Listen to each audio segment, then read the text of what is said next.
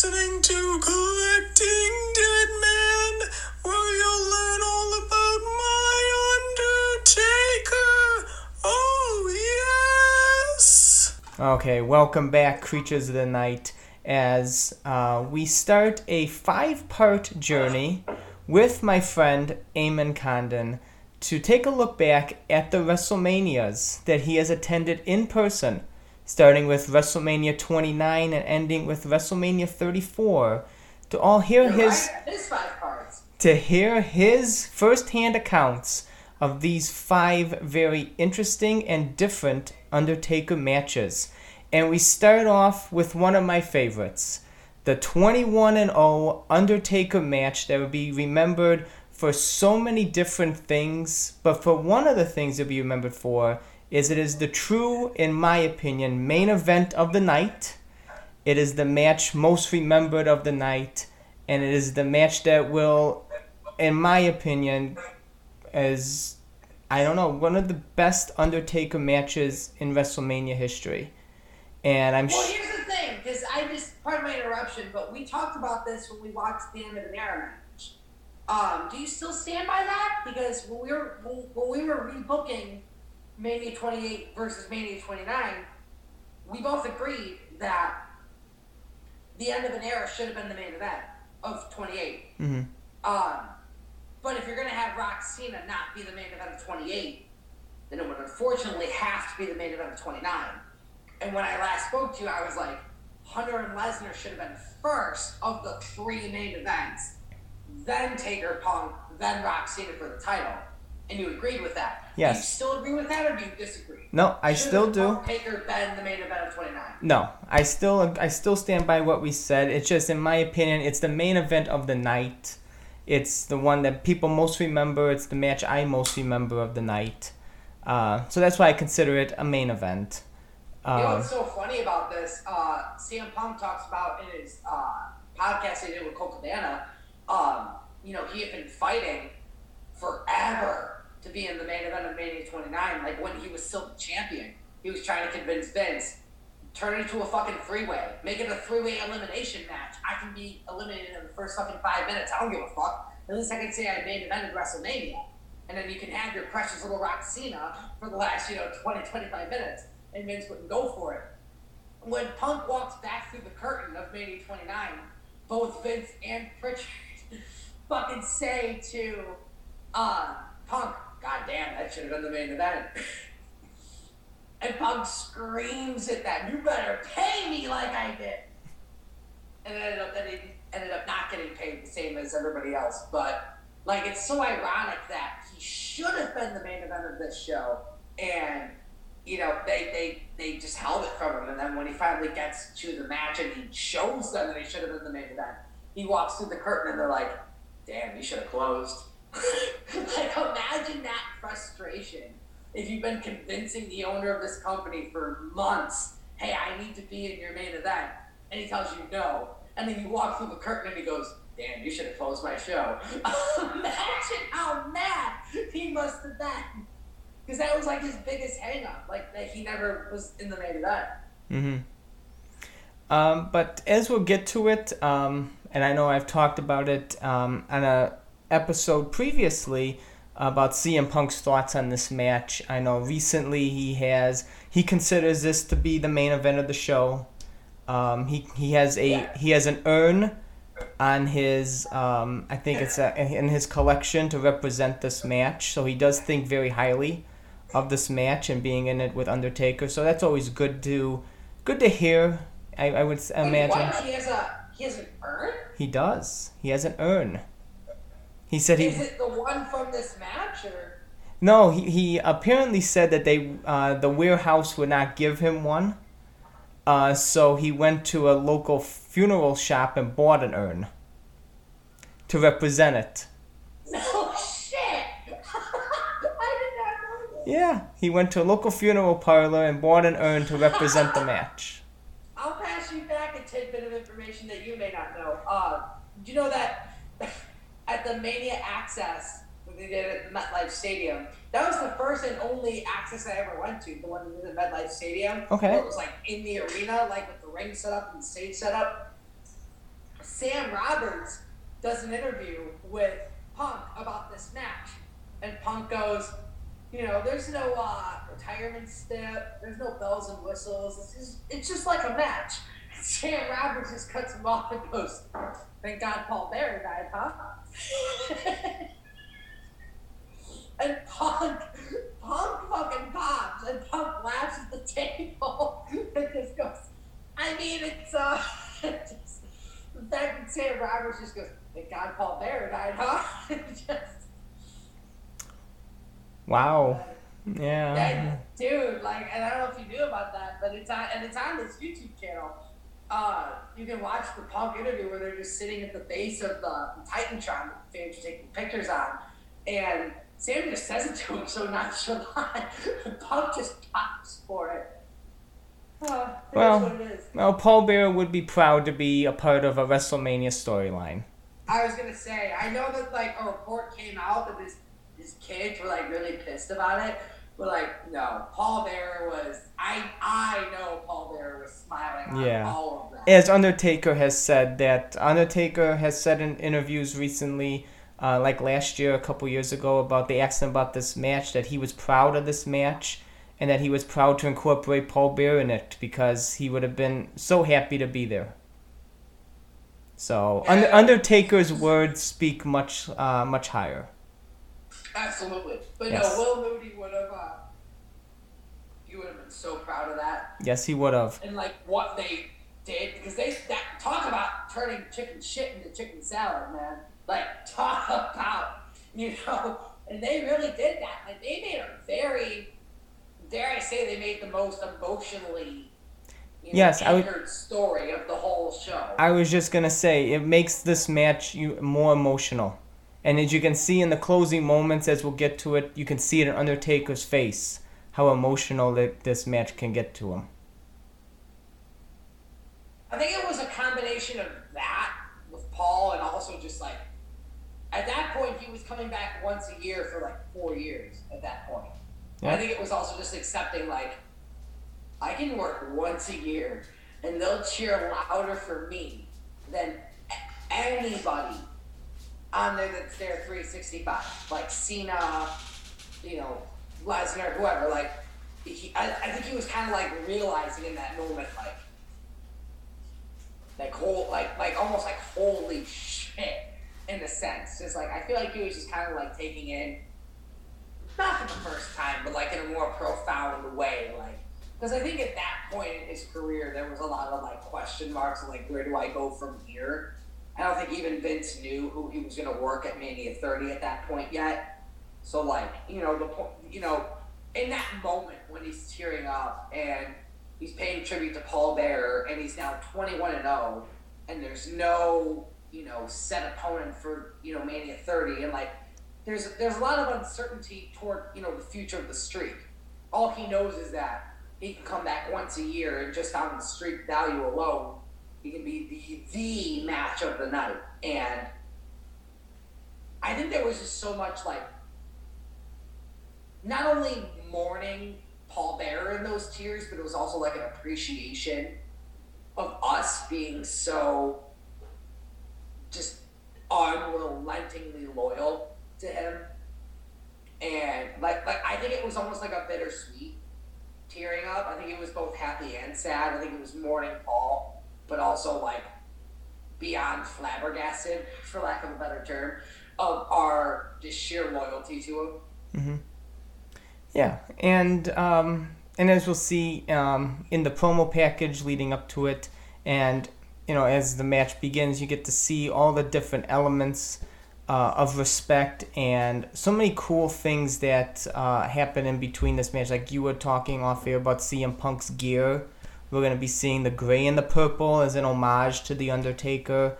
You get to see Undertaker's gear as an homage to Paul Bearer. So you got a lot of really great elements in this match. The entrance, for example, I cannot wait to hear your first-hand accounts about this match and what you were feeling and what you were seeing and everything like that. So if you're ready, I'm ready to begin. You ready to go? I'm just making sure the tablet doesn't fall like that again. I don't know if you heard that thud, but I'm just making sure the shit doesn't fall down again. I'm ready, bro. Perfect. I gotta say before we hit play, I have not seen the promo package for this since seeing it on the MetLife screens in 2013. So I actually don't remember it.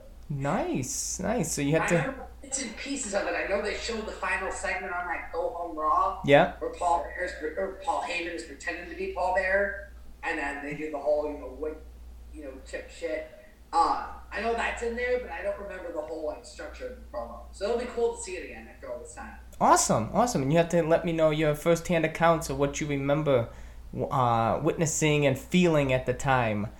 So we are queued up at 1 hour, 44 minutes, and 21 seconds on Peacock. And things have a funny way of like doing that to you. Like it's almost like if you go into your high school after 10 years of being there and you walk through the hallway, you go through a certain corner of the hallway, a certain memory just kind of like it's almost like dreams where like the memory of the dream is accessible but not available. Yeah. And so that you'll just be walking down, Jewel Osco and you'll see an orange and it'll just take you back and be like, that dream I have, and it'll just all come right back into like it's that sort of thing. It is that like accessible but not available information. So I know that like once we turn this promo package on, like a flood of memories will come back. I'm like, I remember when I said this, in the MetLife. I'm like, I remember when I saw this, like.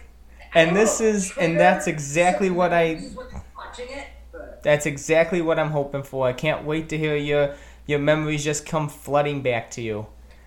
I can't tell you I honestly can't tell you the last time I watched this match in its entirety. I watched like the big parts like a lot ever since it happened, but like the full match beginning to end, I don't remember the last time I did that.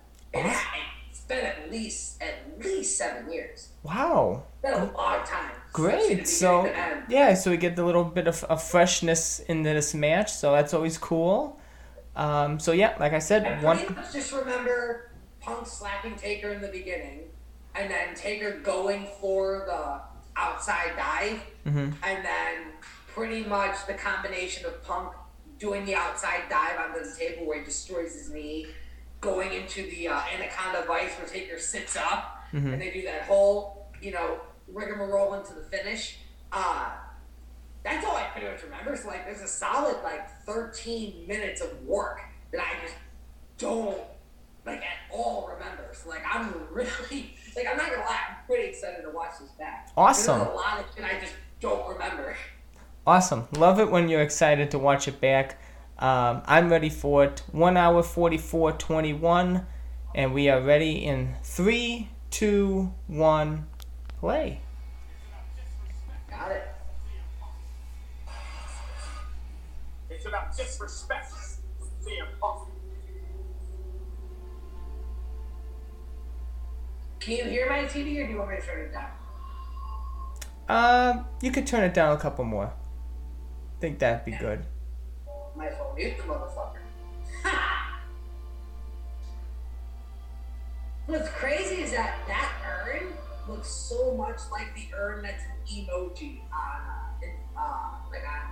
iPhone. Yeah. I use that fucking urn emoji for everything on the figure because it looks so much like that one right there. It does. It really does. The 3 lines and the fucking perfect, it looks just like the urn that's on iOS. I vividly remember watching this live. Vividly remember it. You're lost. Oh, I did too. I remember watching this live. I gotta tell you, I hated that stage, that Titantron. I hated that stage. The Raw stage? I mean, that was the SmackDown stage too. Yeah, that curved one. That stage, it was just the WWE Titantron. Yeah. From Raw 1000 until mid 2016. Wow. I never liked it, honestly.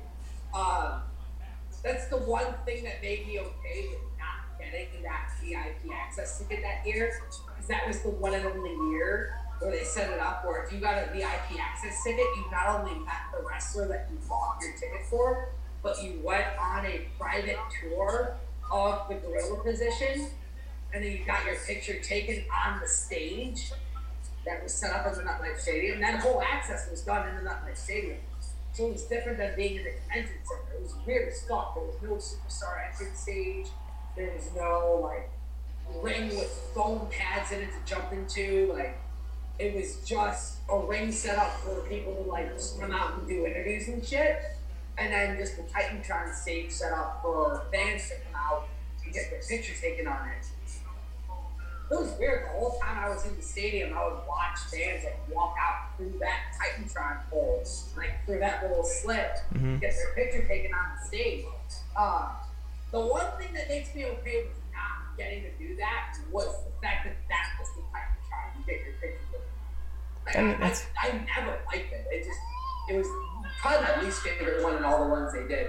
If it was the SmackDown this stage and I missed out, I'd be killing myself. I'd be flat out killing myself.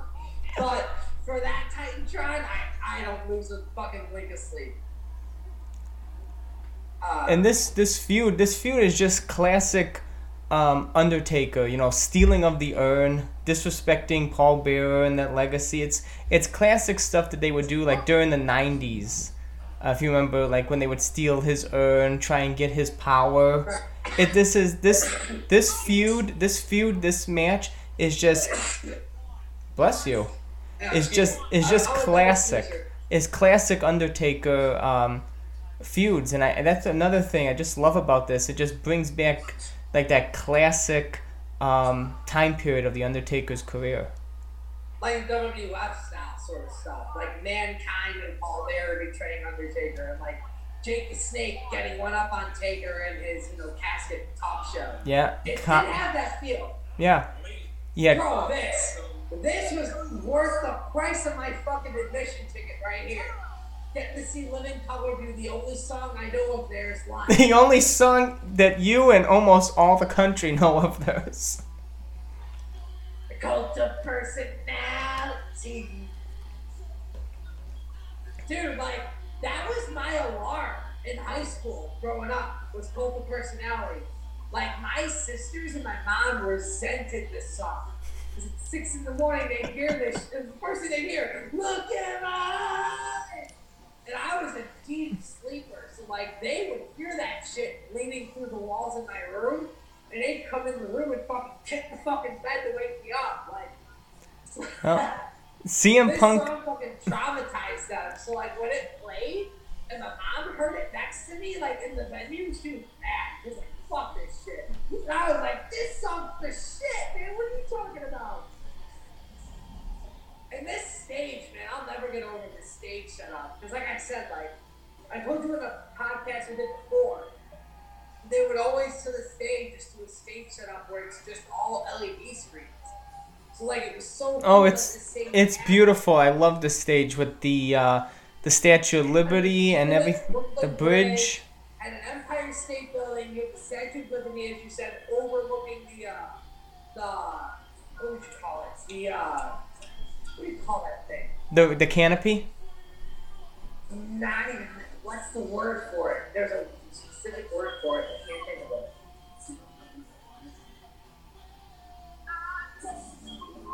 Oh, I want to say pavilion, but that's not it. What do you call that? If you're buying that somewhere, people buy that shit for tailgates. It's like a fucking tent that has just 4 legs on it. They can set up for like a booth or something outside. There's a word for that. Yeah, there is. I can't think of it. I can't think of it either. But I just Whatever you would call that. Yeah. That. I love everything. I love everything about the stage setup. It's like a classic WWE stage. How they would go all out for those pay-per-views, just have them be different. And even in this, like you said, this time of LEDs and HD Canopy. Sorry, that's what it's called. A canopy. Okay. Canopy. Sorry, canopy. So yeah, you have the Statue of Liberty on top of the canopy. I'm sorry, as you were saying. It's just like looks like a classic WWE stage they would do before the LEDs and HD time. That's what pissed me off tough too. Like I miss seeing No Mercy 2007 at Allstate Arena, and that was the last time they did like one of those like retro ruthless aggression era stages where it had like a small LED screen at the bottom Mm-hmm. where they'd walk out of, and everything else was like a actual like prop that got lit up. You know what I mean? And No Mercy was the last one of those sort of shows because after that, in 2008, they went into their fucking like HD mode. I remember. The whole stage turned into LED panels. I don't know why that happened to me. I literally picked up my iPhone to Google what that word was, and it actually, I didn't even Google. I literally went into the home screen, and then the word just hit me. I was like, Kennedy. There it is. Oh shit, here we go. One of my favorite entrances of his. And this is probably my favorite one I saw of his live, for sure. Well, how did it look to you live? Weird. Yeah? Because I was up in the 300 section. Mm-hmm. And also the production cameras are really good at cutting out the production people running onto the stage and ripping off all those panels of the stage to open it up. So like we could see them doing that shit as Punk was walking down the ramp. So we were wondering like, why are you ripping up half the stage floor? When he made the walk, when you could see it on the video screen in the arena, like as you see right here, when you could see it this way on the screen, it looked really cool. From your seat, it looked kind of weird. I get that, yeah. You would have a... You could see the way the holes looked. It looked like this weird shape. You could see the guys like kind of leaning out. It didn't look the way it does on the screen, so it was weird. Yeah. But it was cool. It was cool, but it was weird. Like I was like trying to make sense of it. Yeah. Because I was sitting like 150 feet, 200 feet above them. So like I was like trying to make sense of what I was seeing. Because I'm nearsighted, I'm not farsighted. So I was like, what are they doing?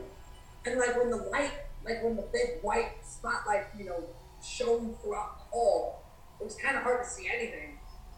And so I was pretty much just looking at the screens. And then when I could see like what you would see on the production setting, I could see what they were going for, and I was like, that's really cool. I could see what they were going for, because if you look right there, and you can see it in the right-hand corner of your screen, you can see the right screen right there. Mm-hmm. See how half of it's on, and half of it isn't? Yeah. So you see that? Mm-hmm. The other half is going to be that match part I was telling you about, Taker and Punk. And then the other half of the screen is just what you're seeing live. And so we would watch that screen from our seats to kind of see what people at home were seeing. But from where we were sitting, the shit looked kind of weird. And at this point, you can't see it because Taker is blocking it with his body. But at this point, there's like 30 different production people with black on the stage putting the stage spots back together. But Taker's blocking it obviously with his body because they have a very good way of hiding the smoke and mirrors with their production crew. But when you're there live, it's weird because you can see of course what the production people are doing. Yeah.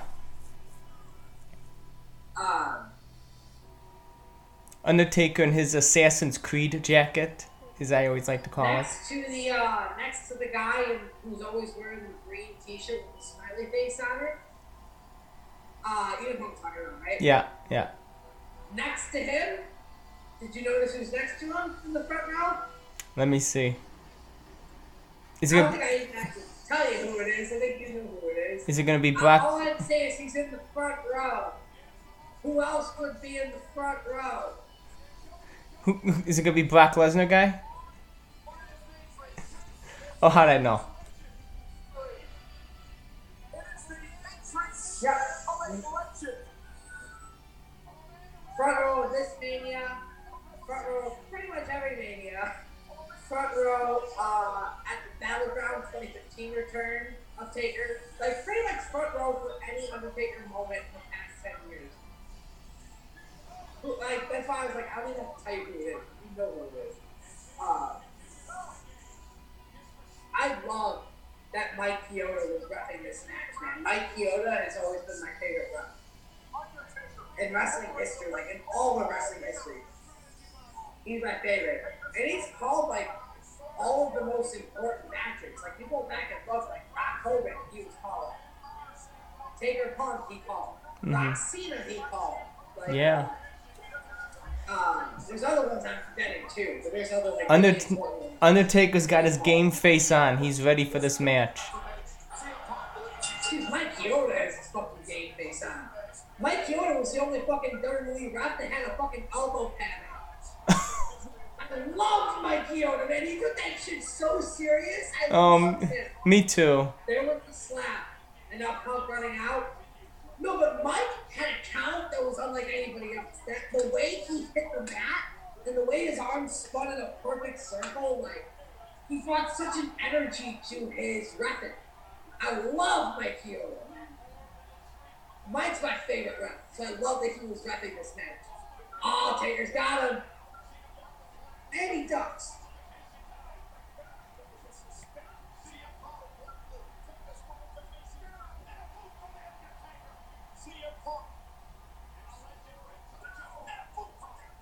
You're right. I never noticed that until you said that. Because when you were doing your introduction on this match, you said that Taker's gear paid a tribute to Paul Bearer. Yeah. And I just noticed the RIPPB on his urn on his left thigh. I never noticed that. Really? I gave you something that you didn't realize. I feel proud. But no, I never noticed it. I never noticed it. Ever. Yeah. So we got Never noticed it. We got Undertaker wearing Paul Bearer tribute gear. We got Punk wearing Undertaker tribute gear. It's more like Undertaker mind game gear, but yeah, in a sense, it's a tribute.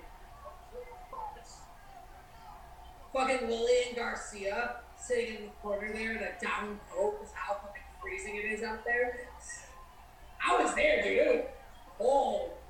You said you were in the 300s. Was any of your view obscured from looking down at this? Was it obscure? No, because we were in the, if you go and look on my Instagram after this, my very, very first post is where we were sitting. We were smack in the center. Oh, okay, great. Right above the hard cam. Okay.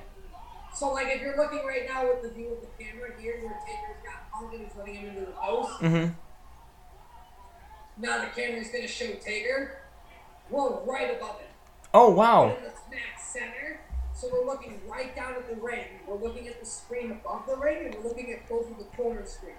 Nice. Okay, cool. Like, and we didn't even have to look at the screens. Like, we could see everything from our seat. We had a great view. Yeah. We were up high, too, and, like, we had a great view. We could see everything. I was really happy with our seats. Yeah, that's awesome. Here comes that light drop, man. Nobody does it better. Nobody, man. And the whole setup, too. Yeah.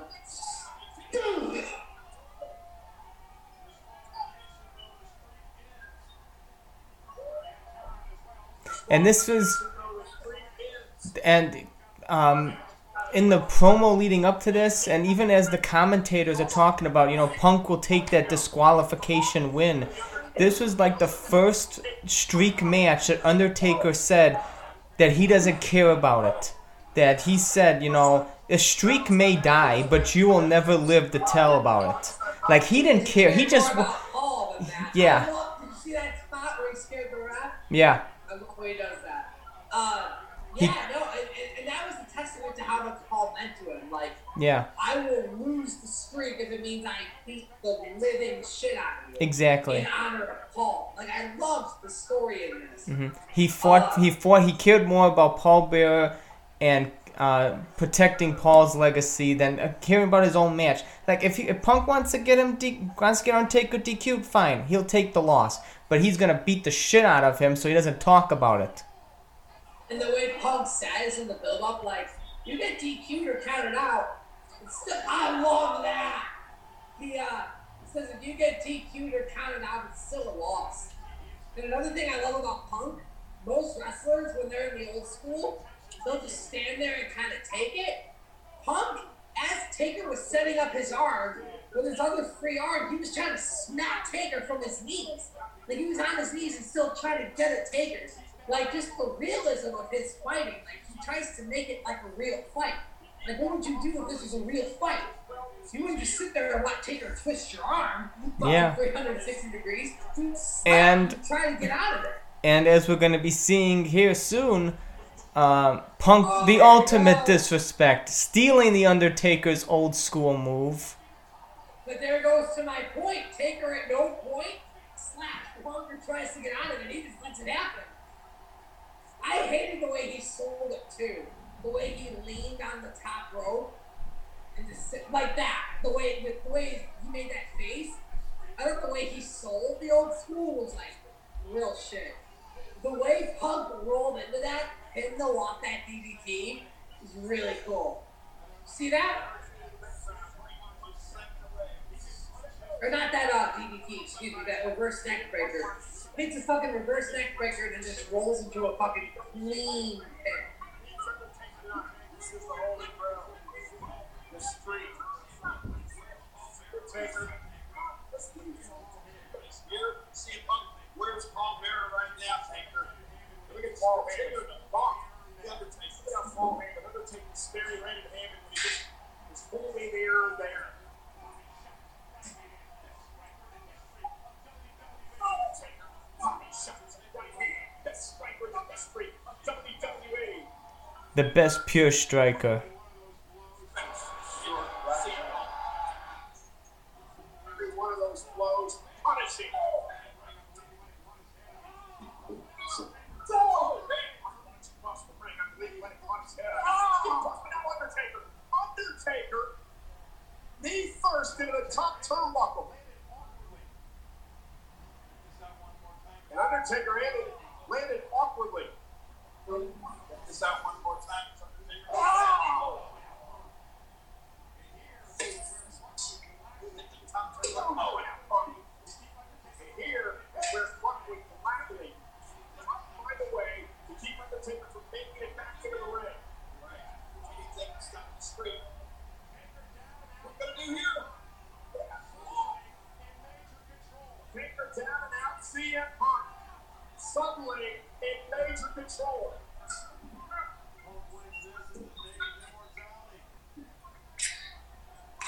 Punk wins this. It's a day of immortality.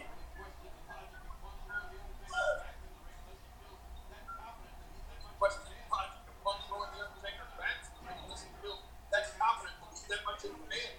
Might have been possible to kill him. It's really such a great match already so far.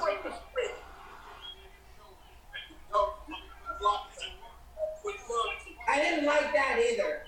I always hated that. Where Taker kicked out and then pretty much sat up. And instead of even trying to go after Punk, he's just like checking his hand and his face and shit. I don't know. Maybe that's Jim Cornette to me, but I always hated that.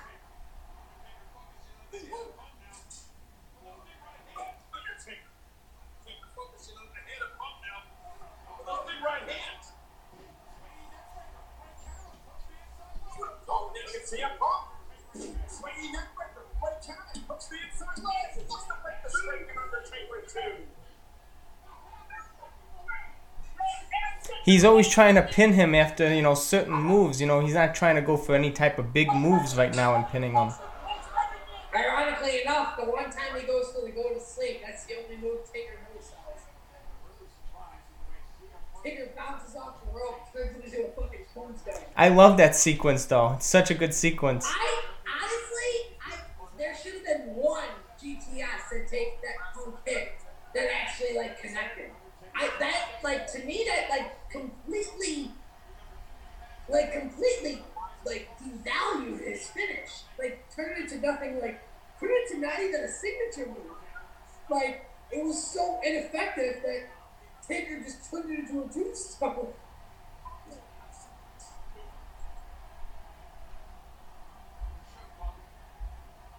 I thought that spot turned Punk's finish into a fucking bitch. But when Punk kicked out of the tombstone, though, that was awesome.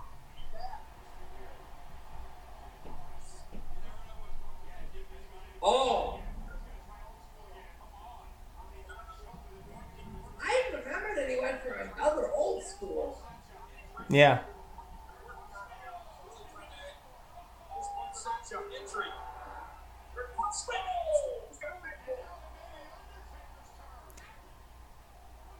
Oh, this is what sets up his spot where he's going to pretend to go for.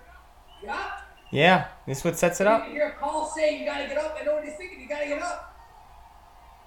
I was losing my shit here because I thought he was going to do it. Oh my God, I know. I was screaming at my mom, "He's going to jump! He's going to jump!" And then right before it happened, it just didn't happen. Oh, I know. I remember just being so disappointed. I wanted that jump. Right before he jumped, like he just did. And right before he jumped, he just didn't. Mm-hmm.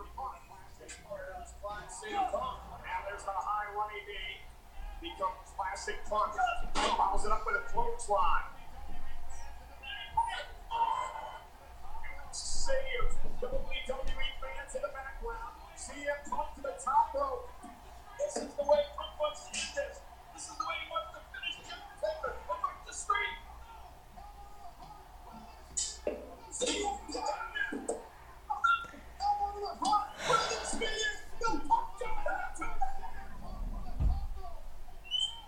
A signature move by CM Punk from the top rope.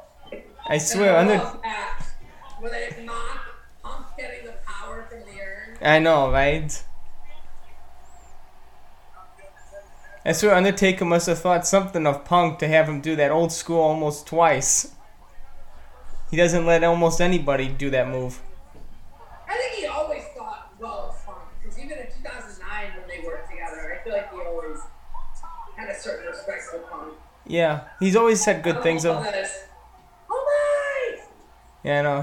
Always said good things of. Dollar call right before Punk hits the mat.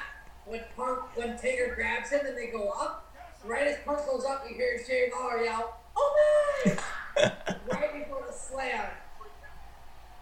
I obviously didn't hear it live because when I was there, I couldn't hear the commentators. Yeah, you can't hear commentators live. When I went back and watched it, like in the DVD version, because I went back and watched it to hear like what the fans heard, and you always have that like curiosity about you. Yeah.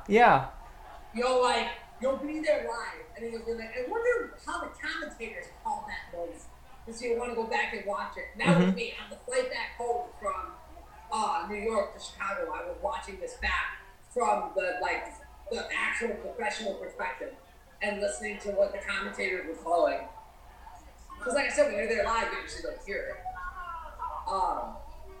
What's so refreshing too is when you look at that stage behind them, nothing is moving. You know what I mean? Today, all the LED screens move and have a flashing graphic on them. Mm-hmm. Like this stage is completely stationary. Yeah. It's the bridge and the state building and the video screens, and the video screens are set to a skyline at night, and it doesn't move, it doesn't change. And so it doesn't take away from the attention of what's going on. Exactly. You know what I mean? To this day, the stage, at Mania 33, the ultimate thrill ride, that fucking scaffold that looked to be a roller coaster, it had LED lights on it that looked like a car going up the hill and then doing a drop. That would take anybody away from the match. You'd be watching the fucking lights on the stage for maybe 10 minutes. And so I appreciate that in this show, this is before Vince gets so addicted to LEDs and shit. The stage is, as you can see right there, it's completely stationary. It has its lights on and that's it. Yeah, because it's serving a purpose to be an actual backdrop. You're not supposed to be paying attention to that. Exactly. You said it perfectly. Exactly. Not supposed to be looking at that. You got to be paying attention to what's going on in the ring. But as Jim Cornette calls it today, it's fucking Disney on parade. And so they don't give a fuck if you're watching what's going on in the ring.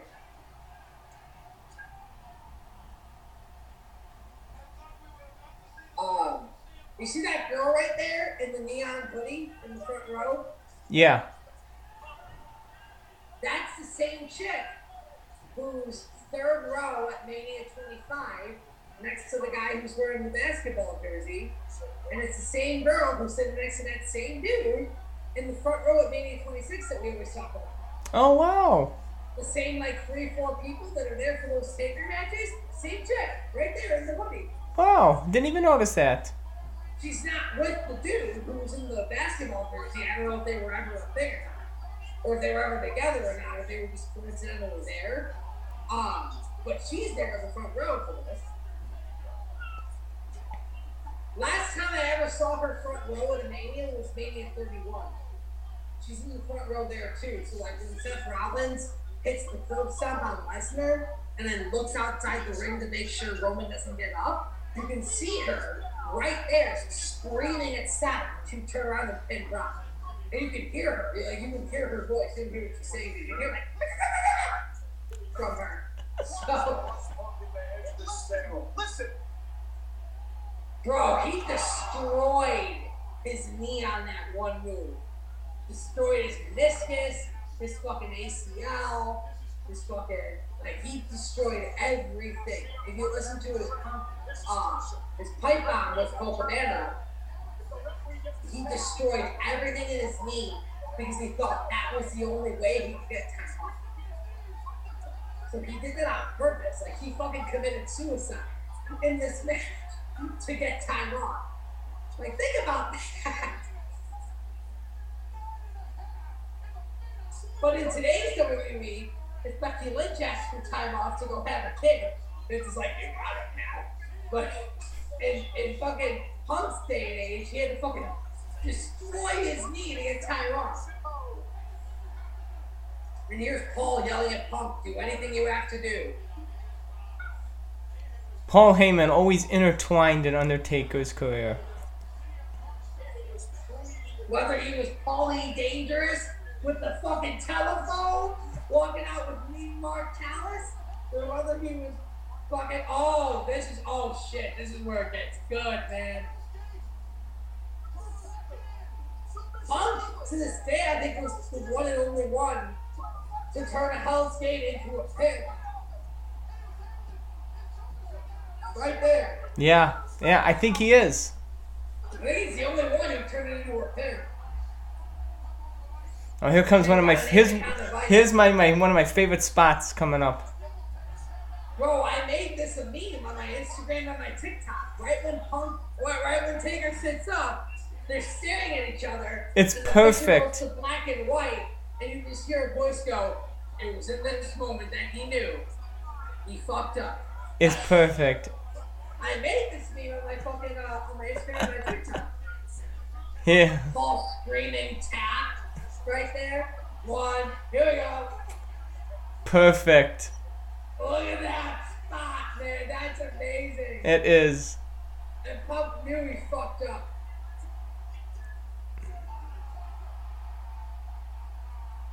Going for the choke slam. There we go. I feel like a little kid, man. He's got Taker up. No selling the GTS. Man, into the fastest ever given tombstone. And Punk! And Punk! And Punk! Dude, watch that replay. Look at me. Punk had that much time to get ready. Look at Taker. Look, like, dude, that's the fastest ever given tombstone I think I've ever seen. Like, he barely set Punk up before he dropped to his knees. Not to say he was not, like, being a protected worker, but, like, that was the fastest tombstone I've ever seen given. They may have practiced that. They may have, but, like, yeah. Even still, dude, that's way too risky to just try. Like, he did that so fast. I remember Well, seeing the stand. that's so effortlessly. That's, what else can you ask for? Tombstone from out of nowhere. I remember asking my mom, I remember saying to my mom, he did that way too fast.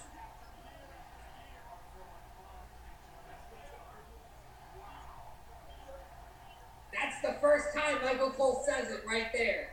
Michael Cole just said right there, Undertaker do this year after year after year. And when Taker wins the match, that's the first thing Michael Cole says after can you say 21-0. He yells year after year after year. Kyoto's down. Kyoto's always down. This is my favorite spot of the whole match, though. This is my favorite spot of the whole match. The urn. Goes for the last ride into Paul. Paul Heyman's bug eyes giving him the urn. Look at Paul when he hands him the urn. I know. Look at him. Everything. The bug eyes, everything. This was amazing. I thought this was it. How it was going to end. Perfect. No, I knew it wasn't over yet, but it was a good spot. It was a great spot. But everybody getting up here in the front row like it was actually over, I was like, come on, wake up. Well, you know me. You know me. I'm always on edge at this time. I was like, oh shit. Keep in mind though, the year prior, Taker kicked out a Sweet Chin Music and 3 pedigrees. So I didn't think this was the end. Now hang on, I'm only turning up my volume just for this. Here it comes. Here it comes. Listen to this swarm that I was a part of. Right here.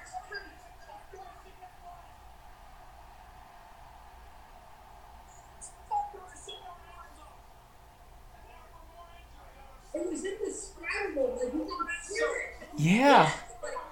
It was indescribable.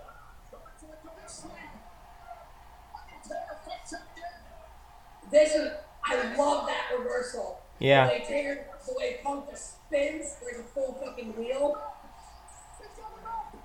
This is great reversals. The whole reversal sequence. Back and forth we go, as Michael says. Tombstone!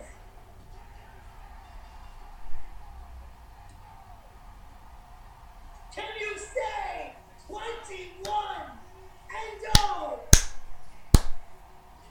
And for the last time ever, The Undertaker is perfect at WrestleMania. Well, we didn't know we were there at this moment. I'll just tell you right now, because this was the only time I was there for this. It was Yeah. the last time it ever happened. I was there when he won at Mania 32, honestly. And I was there when he won at Mania 34. Nothing compared to when he won. But when it mattered, there was this, hard to describe, dude. There was this. I know. There was this magic. There was this, And I think you just described it perfectly. It was magic. There was this larger than life, larger than can't even put into words. There was just this there was just this aura, this vibe that completely encapsulated the stadium. And in that moment, I wholeheartedly believed I was going to see this for the rest of my life. In that moment, I believed this man was not of our species. In that moment, I believed He is not of this world. In that moment, you really believed, you believed this man can't be stopped. You're going to see him do this every year. And this moment right here, I remember just looking at the screen and seeing this and just being he's trying. This is still to me, the most powerful moment WrestleMania history. This. Kneeling in front of Paul's urn. And Michael Cole saying the urn is from home. The Undertaker is 21-0. This, to me, is the most powerful moment in all WrestleMania history. More powerful than Hogan slamming Andre. More powerful than Rock and Hogan. More powerful than anything that's ever happened in Mania history. It's that one moment. Taker kneeling in front of Paul's urn. That took almost 25 years to build to. Mm-hmm. What you're looking at right now, this camera angle zooming out, that's my exact view. Oh, wow. That's where I was smack middle 300, right there. I can see the ring, I can see the screen to 21-0, I can see all the corner screens. Oh, perfect. It was like perfect. My spot was, I was directly above the hard cam, but like 200 feet in the air.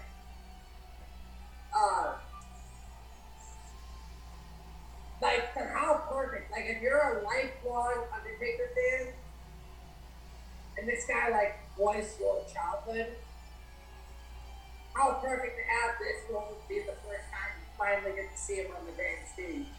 Couldn't have asked for better. You really couldn't. Right. You couldn't ask for better. Watching him walk up the stage with the urn in his hand was my lucky number on all the screens. And that look back. He looks at you, man. When he turns and he looks at you.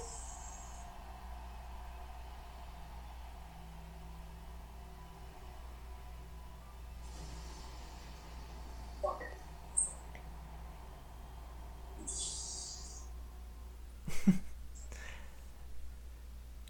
And that's it. And Orange with a sweet, sweet heat. Wendy's new hot honey chicken biscuit and sandwich. Marvel, so marvelous. Oh shit! Popeye's got a new sandwich. Oh, that's wonderful. So any closing thoughts, memories you want to discuss before we wrap this up? Anything come to your mind? Any other experiences you wanted to talk about? Or do you think you said it all? Like I told you, I remember that you know, my mom was rooting for Taker and I was rooting for Punk. What do I remember most? What I remember the most from this was, I would say, it's definitely when. What I remember the most is definitely just how I felt in that moment when I could see on the screen that Taker was crying. Mm-hmm. Like, when I saw that for the first time, I remember just being like I remember my mom thinking it was like in an R speak a work. Like, I remember her thinking like it wasn't like real or anything, but for me, like, I knew like that was him kind of like bleeding out of his character. And it was just, I think that to me was the most profound thing, like, was just seeing on the screen, like, Undertaker getting emotional. I think also what I remember the most is just the, like, the almost pleasant uncertainty of what the future held for the streak. Like, it was like imagine watching Taker, you know, raise his fist and then walk through the curtain and you sit down and now you're watching, you know, Triple H and Lesnar, and then you're watching Cena and Rock. Then you have a whole year of wrestling that you watch. The whole time, you don't know that the streak is gonna imminently die. So it's like, you know, that feeling, I think I remember the most, like that excitement of like as soon as his fist went in the air and the lights went out and he left, I remember all I could do was just sit there and just go, who's next? Like, I remember just being so pumped for Mania 30 and not even in the slightest thinking the streak was in jeopardy yet. I remember just watching the streak be celebrated then. Mm-hmm. And and in that at that time, I would say now thinking, but at that time knowing that I was going to have another 3, 4, 5, 6, 7, who knows how many, street celebrations to see live. And it's kind of humbling, when you see that one and you think you're going to see another, 4, 5, 6, 7, and that ends up being the only one you ever see. Yeah. It becomes very humbling where you're like, holy shit, okay, I didn't see that coming. Yeah. But to this day, like, I'm over the moon grateful that I was in the building for that. And, I would say to you, like, as a joke, like, imagine I was in the building for my first ever Mania, and it was Mania 30. And I was there for Taker. You know what I mean? Like, imagine that was my first time. He gets concussed, like, what, 6, 7 minutes in? Yeah, but at least you were there for your first one where he, it's the final streak match. So Excuse me, my hiccups were fucking unreal. It's but yeah, I was saying it's a little better. Like, I was there for Mania 13. It was his, like, I guess, last streak match, but like not really because he didn't win. Yeah, I mean that would be devastating. But no, I mean I'm definitely. Even to this day, like, I just sit here and just try to, like, just tell myself, like, even to this day, I don't think I deserved to be there, but it was, it's something I'm incredibly grateful for, and it's something nobody can take away from me, and it's just, it's just a moment that, like, the Hall of Fame induction, kind of puts a period on it, like, it was, even when the streak died, there was no period. I'm like, well, does that mean he's not gonna wrestle again? Like, I remember people still asking, like, with a question mark, like, well, the streak died, like, does that mean he's done? Or, like, can I still see him? And so, like, even, like, when it became a thing, like, where in 2015, he not only worked Mania 31, but then he does, SummerSlam, and then Hell in a Cell, and then Survivor Series. Like, he worked a lot in 2015. And so, like, when you start seeing that shit, you start thinking, like, maybe he's not. Like maybe I'm going to see him, like, 4 times a year. Maybe I'll see him 3 times a year. And then it just, it turns into what it is. But you just have that kind of, like, it's hard to describe it. You have that, like, feeling when you just see him year after year after year after year, where you're just like, it's just not going to end. And so when you finally have the announcement that you do of the Hall of Fame induction, it just puts that, like, ultimate period on it. Now, I'll tell you something I have never told anybody. I think there is room for one last match. Hear me out. I think they can do the Hall of Fame on Friday. I think on Saturday, they can have everybody walk out in their suits and all that shit on the carpet as they do, stand on the stage and wave, have Taker do that too. Night 2, you have Chicken Shit Heel come out with a ref in the ring and challenge anybody, past or present. Yeah. And stand there and say, there's nobody in the past, in the present, even in the future who can go on. Lights go out. Just because you're in the Hall of Fame doesn't... Yeah. Last Mania 34-esque match. Heel doesn't get a single... Like, fucking... Let Austin Theory do it. I don't give a fuck. Anybody. Just have some fucking chicken shit, good for nothing heel stand there and take a snake eyes, a leg drop, a tombstone, a choke slam, a last ride for 2.5 minutes. Give me one final gong. Give me one final entrance. One final moment. One final knee. Thunder, pyro, everything. Walk up the stage, turn, fists in the air, walk away. You do that on night 2, after a night 1 Hall of Fame, I will completely walk away and never beg for anything else. But if you just do the Hall of Fame and nothing else, missing out on one final moment, and you know you are. Yeah. They really are, and I'm right there with you. I can only hope for the best. I always, just because you're in the Hall of Fame, doesn't mean you're not required to never fight again. Look at Edge, look at Goldberg, look at so many other people that are in the Hall of Fame and come back to fight. So doesn't mean it's the somebody end. Somebody made a note on my Instagram saying that. They commented on my reaction to Taker going into the Hall of Fame, saying, well, hang on. Goldberg's in the Hall of Fame, and so is Edge, but they still wrestle. Yeah. And my response to that was true, but Taker's not going to do that. And I mean, he's not. We know Taker. He's not going to do that. He's either going to give you all he's got, or he's going to just, walk away. And so I think the only chance we have left of Taker is one final on night 2. So, I think night 1, he does his Hall of Fame shit. Night 2, we get one final. Even if he fucking rides down on a fucking motorcycle. I don't care. Give me something to say goodbye to. I'm right there with you. And I really hope they do. I'm always hoping for that last match. We shall see. We are on the road to WrestleMania, and there's no better way to get there than taking a look back at what we are doing now. The ones that you have witnessed in person, your first-hand accounts. We started off with one of the best matches with CM Punk, and next time when we rejoin, it would be the end of the streak.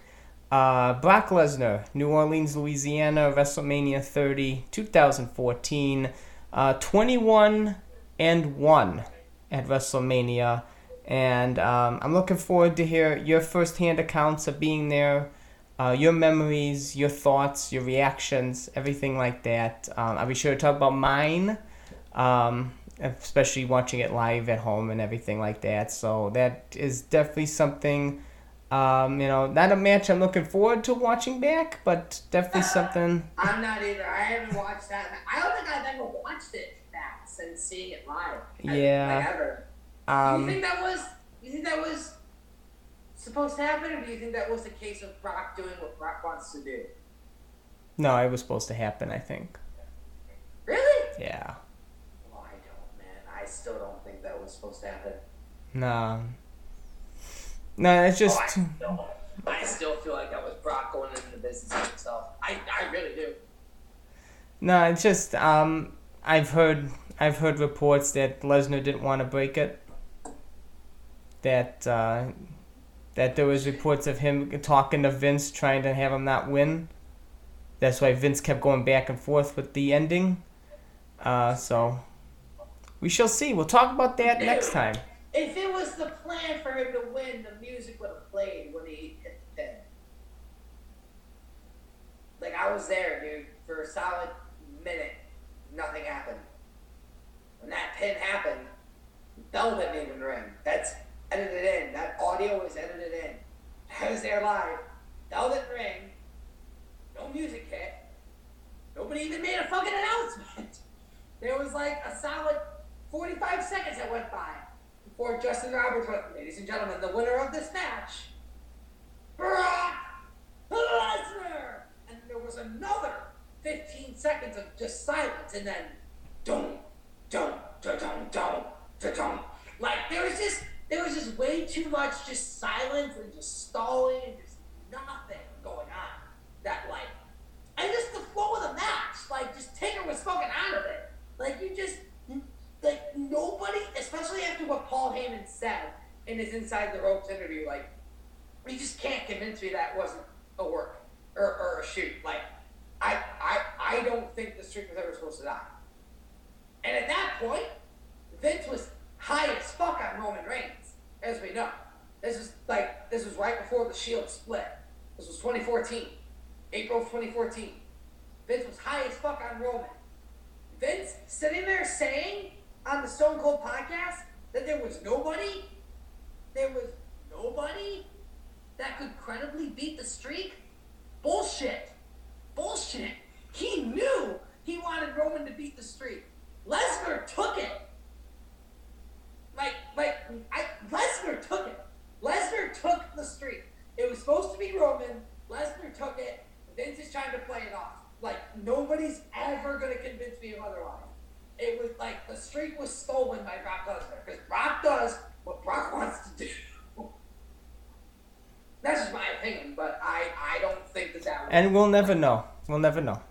We'll never know. There's always going to be theories. Paul Heyman teasing everybody is not a help at all. At all. But no, and when he says, like, the referee's not one of them, the camera guy's not one of them, the timekeeper's not one of them, talking about who knew what happened. And he goes, I know what happened that night. Undertaker knows what happened that night. Brock Lesnar knows what happened that night. Like, when he says that, it's like you just... And maybe he's just, like, trying to, like, trick you into thinking it was a work, but, I mean, just there was way too much... Like I said, I was there live. Like, there was way too much Like, the WWE is, like, one of the most, like, professionally produced things in history. Not even wrestling history, just history. Like, they're one of the most professionally produced things ever. If the streak dying was supposed to happen, Lesnar's music would have hit right then. Announcer would have made an announcement right then. Nobody said shit for almost a minute. It was just silence. And the fans trying to figure out what they just saw. Like, it was like, I don't, for me, I'll never be able to think it was anything other than Lesnar taking it for himself. And, like I said, we'll never know. This is something to discuss. We'll discuss further next time we meet. You know, gotta save more and see if I can help convince you. I said it was almost better that Lesnar did that for himself, because if Lesnar hadn't done that, Vince was not going to turn Roman heel before then. Obviously, Big Dog Roman Reigns was going to be the one to beat it. So it's like, would you rather have Lesnar just take it for himself, or Vince give it to Big Dog Roman? And for me, I'd rather have Lesnar just take it. So, I mean, in a way, it kind of worked out, but it also didn't, because it wasn't supposed to die. But, I mean, if you were going to wait for Roman, you wouldn't have done it right anyway. So I feel like, you know, Lesnar doing what he almost had to do was kind of best for everybody, because Vince wasn't going to book it the right way. Which is a tragedy, because it was a story that took almost a quarter of a century to make, and you're not going to give it the ending it deserves because you think you know better. So, like, it's almost shit like that, excuse me, that makes me relieved that that Lesnar took it for himself. And I don't know that for a fact, but in my opinion, he took it for himself. But it makes me glad that he did, because I know that without it, it would probably be the Big Dog Roman doing it. You would hear the Michael Cole in the headset yelling, "The Big Dog Roman Reigns!"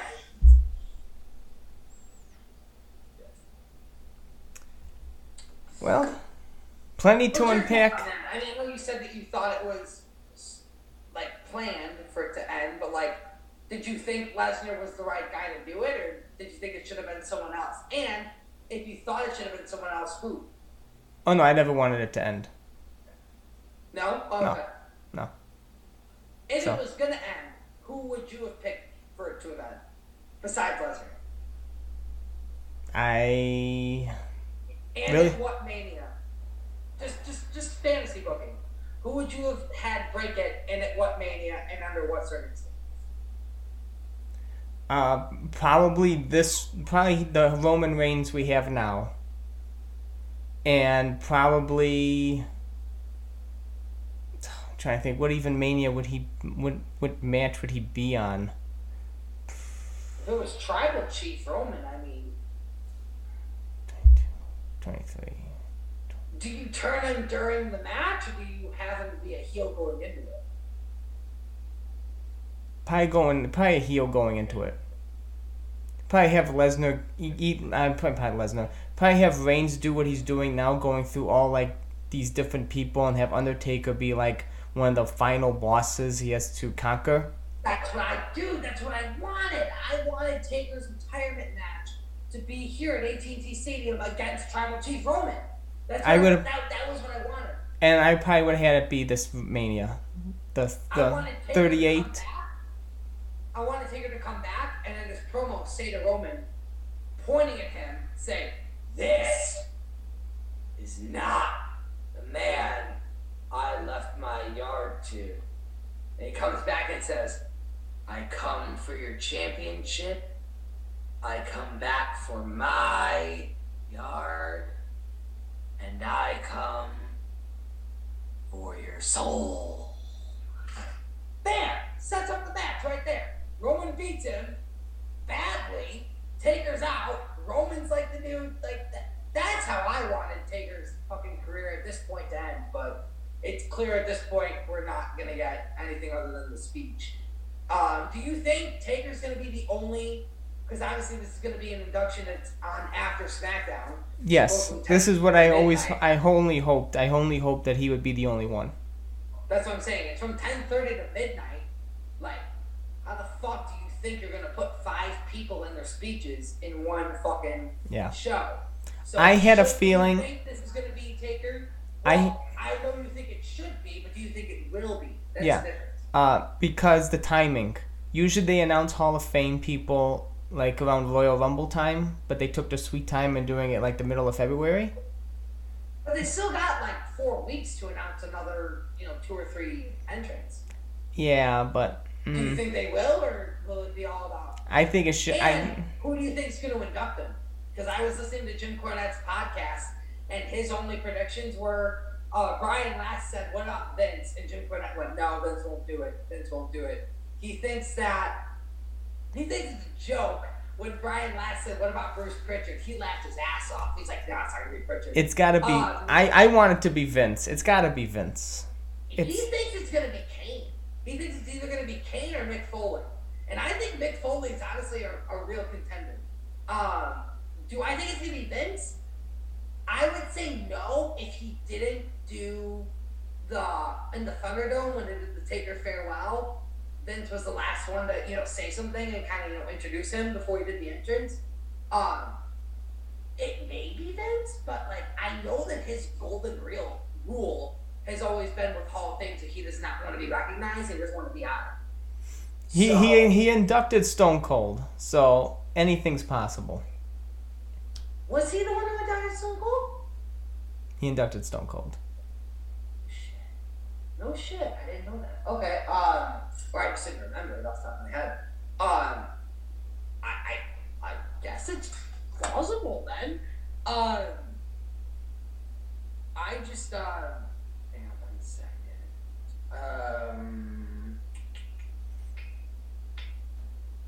I mean, I wouldn't be I wouldn't be opposed to Triple H. I don't know how Triple H feels. I wouldn't be opposed to Triple H inducting him. I wouldn't be opposed to Kane. I wouldn't be opposed to Foley. I wouldn't be opposed to Austin. But I think it should be Vince. It's not going to be Austin. No, if it's going to be any of his past rivals, it would be... It's either going to be Kane or Foley, to me. I don't... Maybe Shawn, but probably not Shawn. I put him as a third option, but I think it's either going to be Foley or Kane.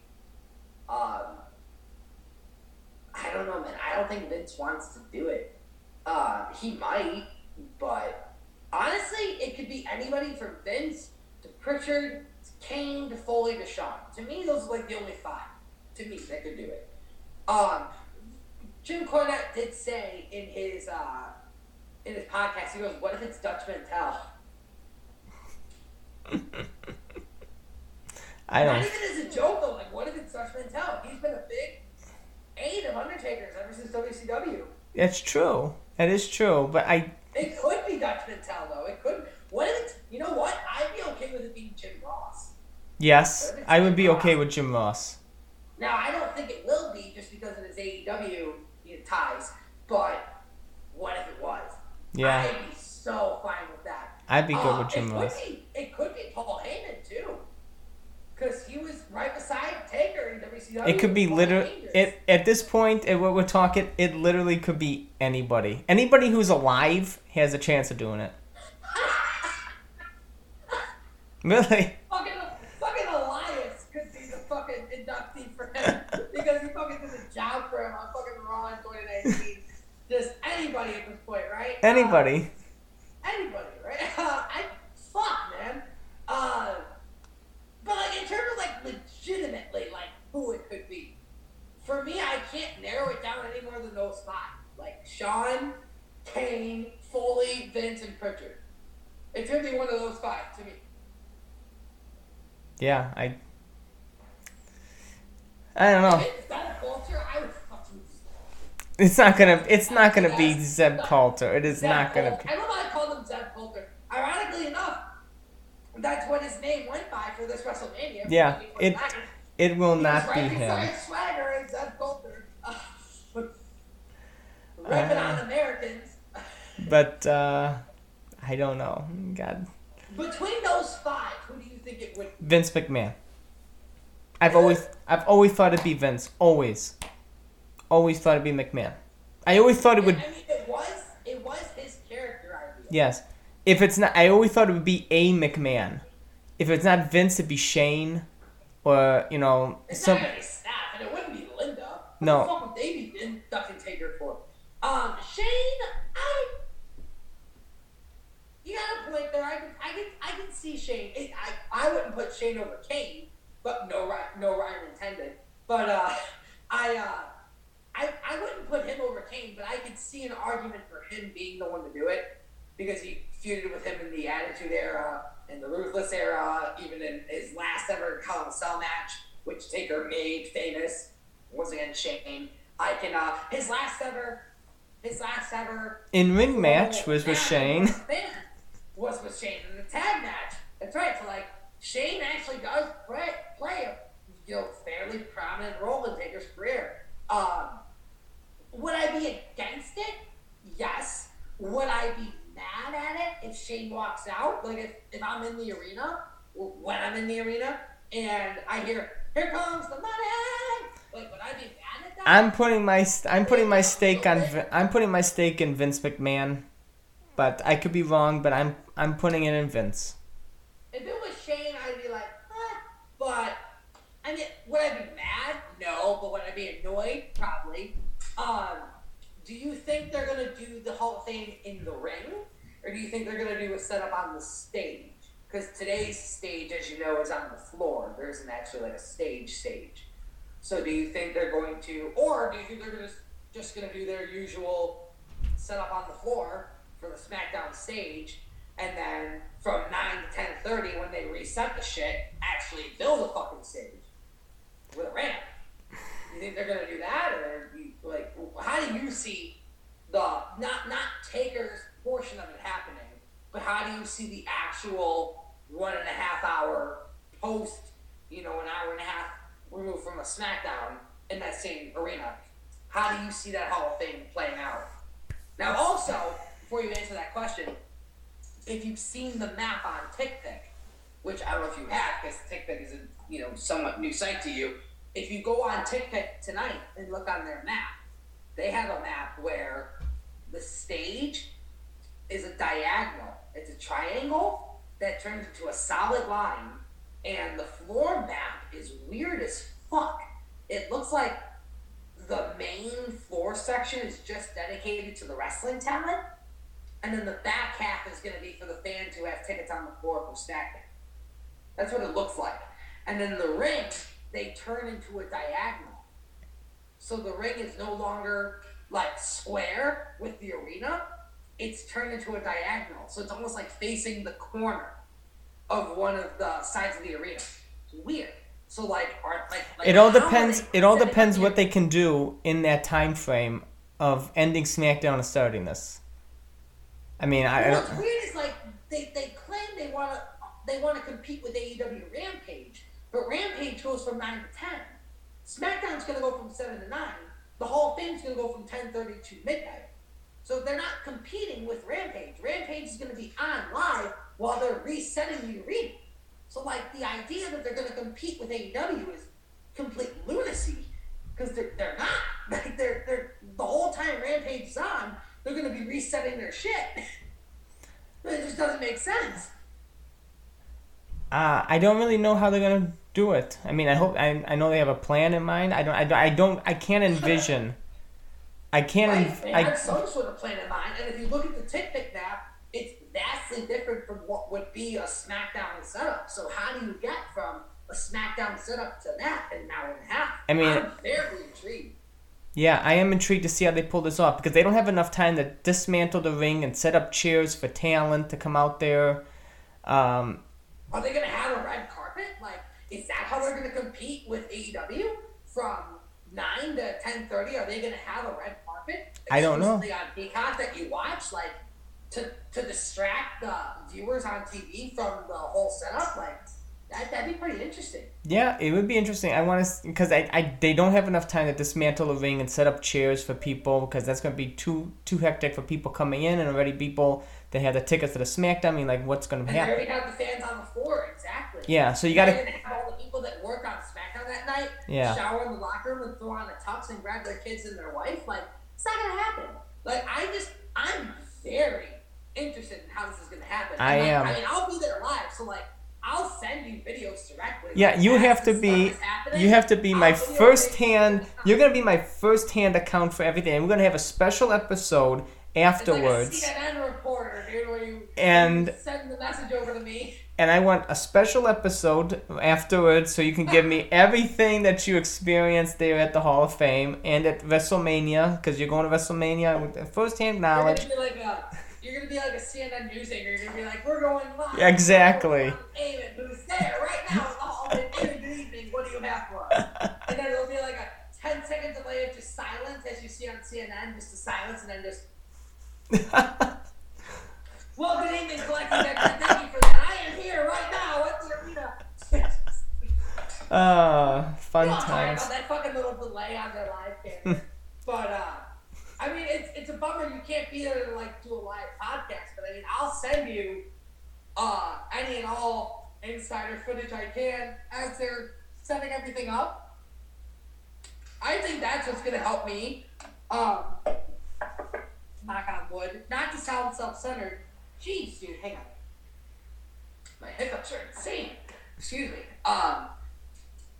It would be really beneficial for me to be there live in the arena and,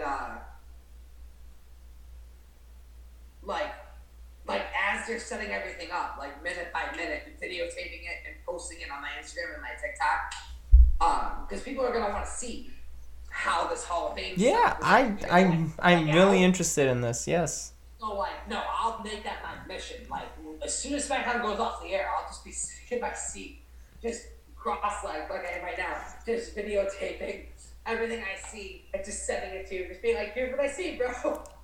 They're doing this to the ring, they're doing that to those chairs. Perfect. Now, I don't know if you saw my post on Instagram, kind of recalling that Bret Hart attack. Do you see somebody pulling that shit again? No. Where somebody got attacked by Bret? Like, do you see them having a plan, though, security-wise? Yeah. To make sure nobody does that shit? Oh, yeah. Could you imagine somebody trying that shit on fucking 7-foot Undertaker? Yeah, I don't see it happening again. Dude, but Bret Hart in his 60s, that's one thing. Like, imagine somebody trying to take down Taker. It's just... Oh, my God. It's like, that's like throwing a grape at somebody instead of your fist. Yeah. It's not going to happen. It ain't not going to do anything to him. Well, yeah, a lot of fun things planned for the future. I mean, I'm looking forward to what you're going to experience. I'm looking forward to our next series of matches to discuss your memories for these. And are you content with his career at this point, or do you wish he would have done one final match to put a period on the career? Or are you content with the Boneyard being it? I am a selfish Undertaker fan. I will never say no to another Undertaker match. I'm fine with Do you think the Boneyard was a fitting end, or do you wish that there was one more? If that's his last one, it's fitting. How the thing ended, it's fitting. With the burial of AJ, with the fist in the air, with him riding off into the evening, it's a fitting image of the end. If he chooses not to fight again, it's fitting. If he's happy with it, perfect. If he wants to end it in front of a crowd, I hope that it's as fitting for him, and it's not. He doesn't want to keep chasing it again. Because as we saw on the last ride, I don't want him to keep thinking he's got to do more. So if he comes back for another one, I hope that is fitting for him for a finale, for a final ending. I don't want him to come back and feel like he did badly and he's got to come back again. I want him to have the piece too. He deserves the piece. You essentially want him to have what he wanted, which was just that last match where he walks away, leaving everybody wanting more. And he's just like, motherfuckers, I still got it. Yeah.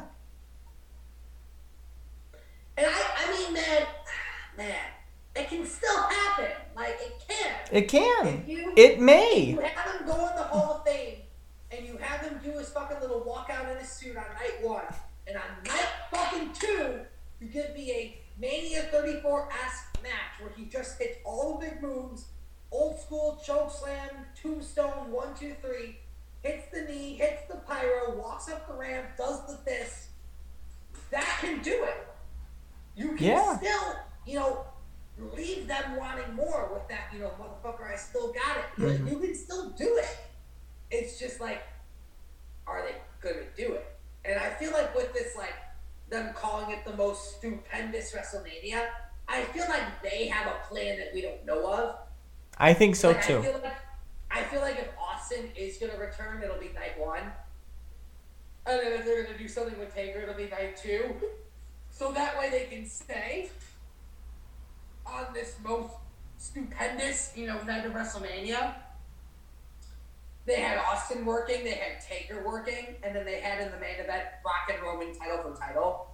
That's the only way, to me, you can call this the most stupendous Mania ever. Yeah. You have Austin working night 1, Taker working night 2, and you have the main event title for title. We already know the main event title for title. Yeah. Then you have Austin on night 1 and Taker on night 2. I could actually buy the headline of Stupendous. So, with that in mind, maybe there is a plan afoot that we don't know about. And maybe we're going to get a Flair sort of style induction for Taker, which I called a couple of years ago. I was like, maybe we'll get a Flair sort of style induction for Taker where he gets inducted and then 2 nights later he has his retirement match.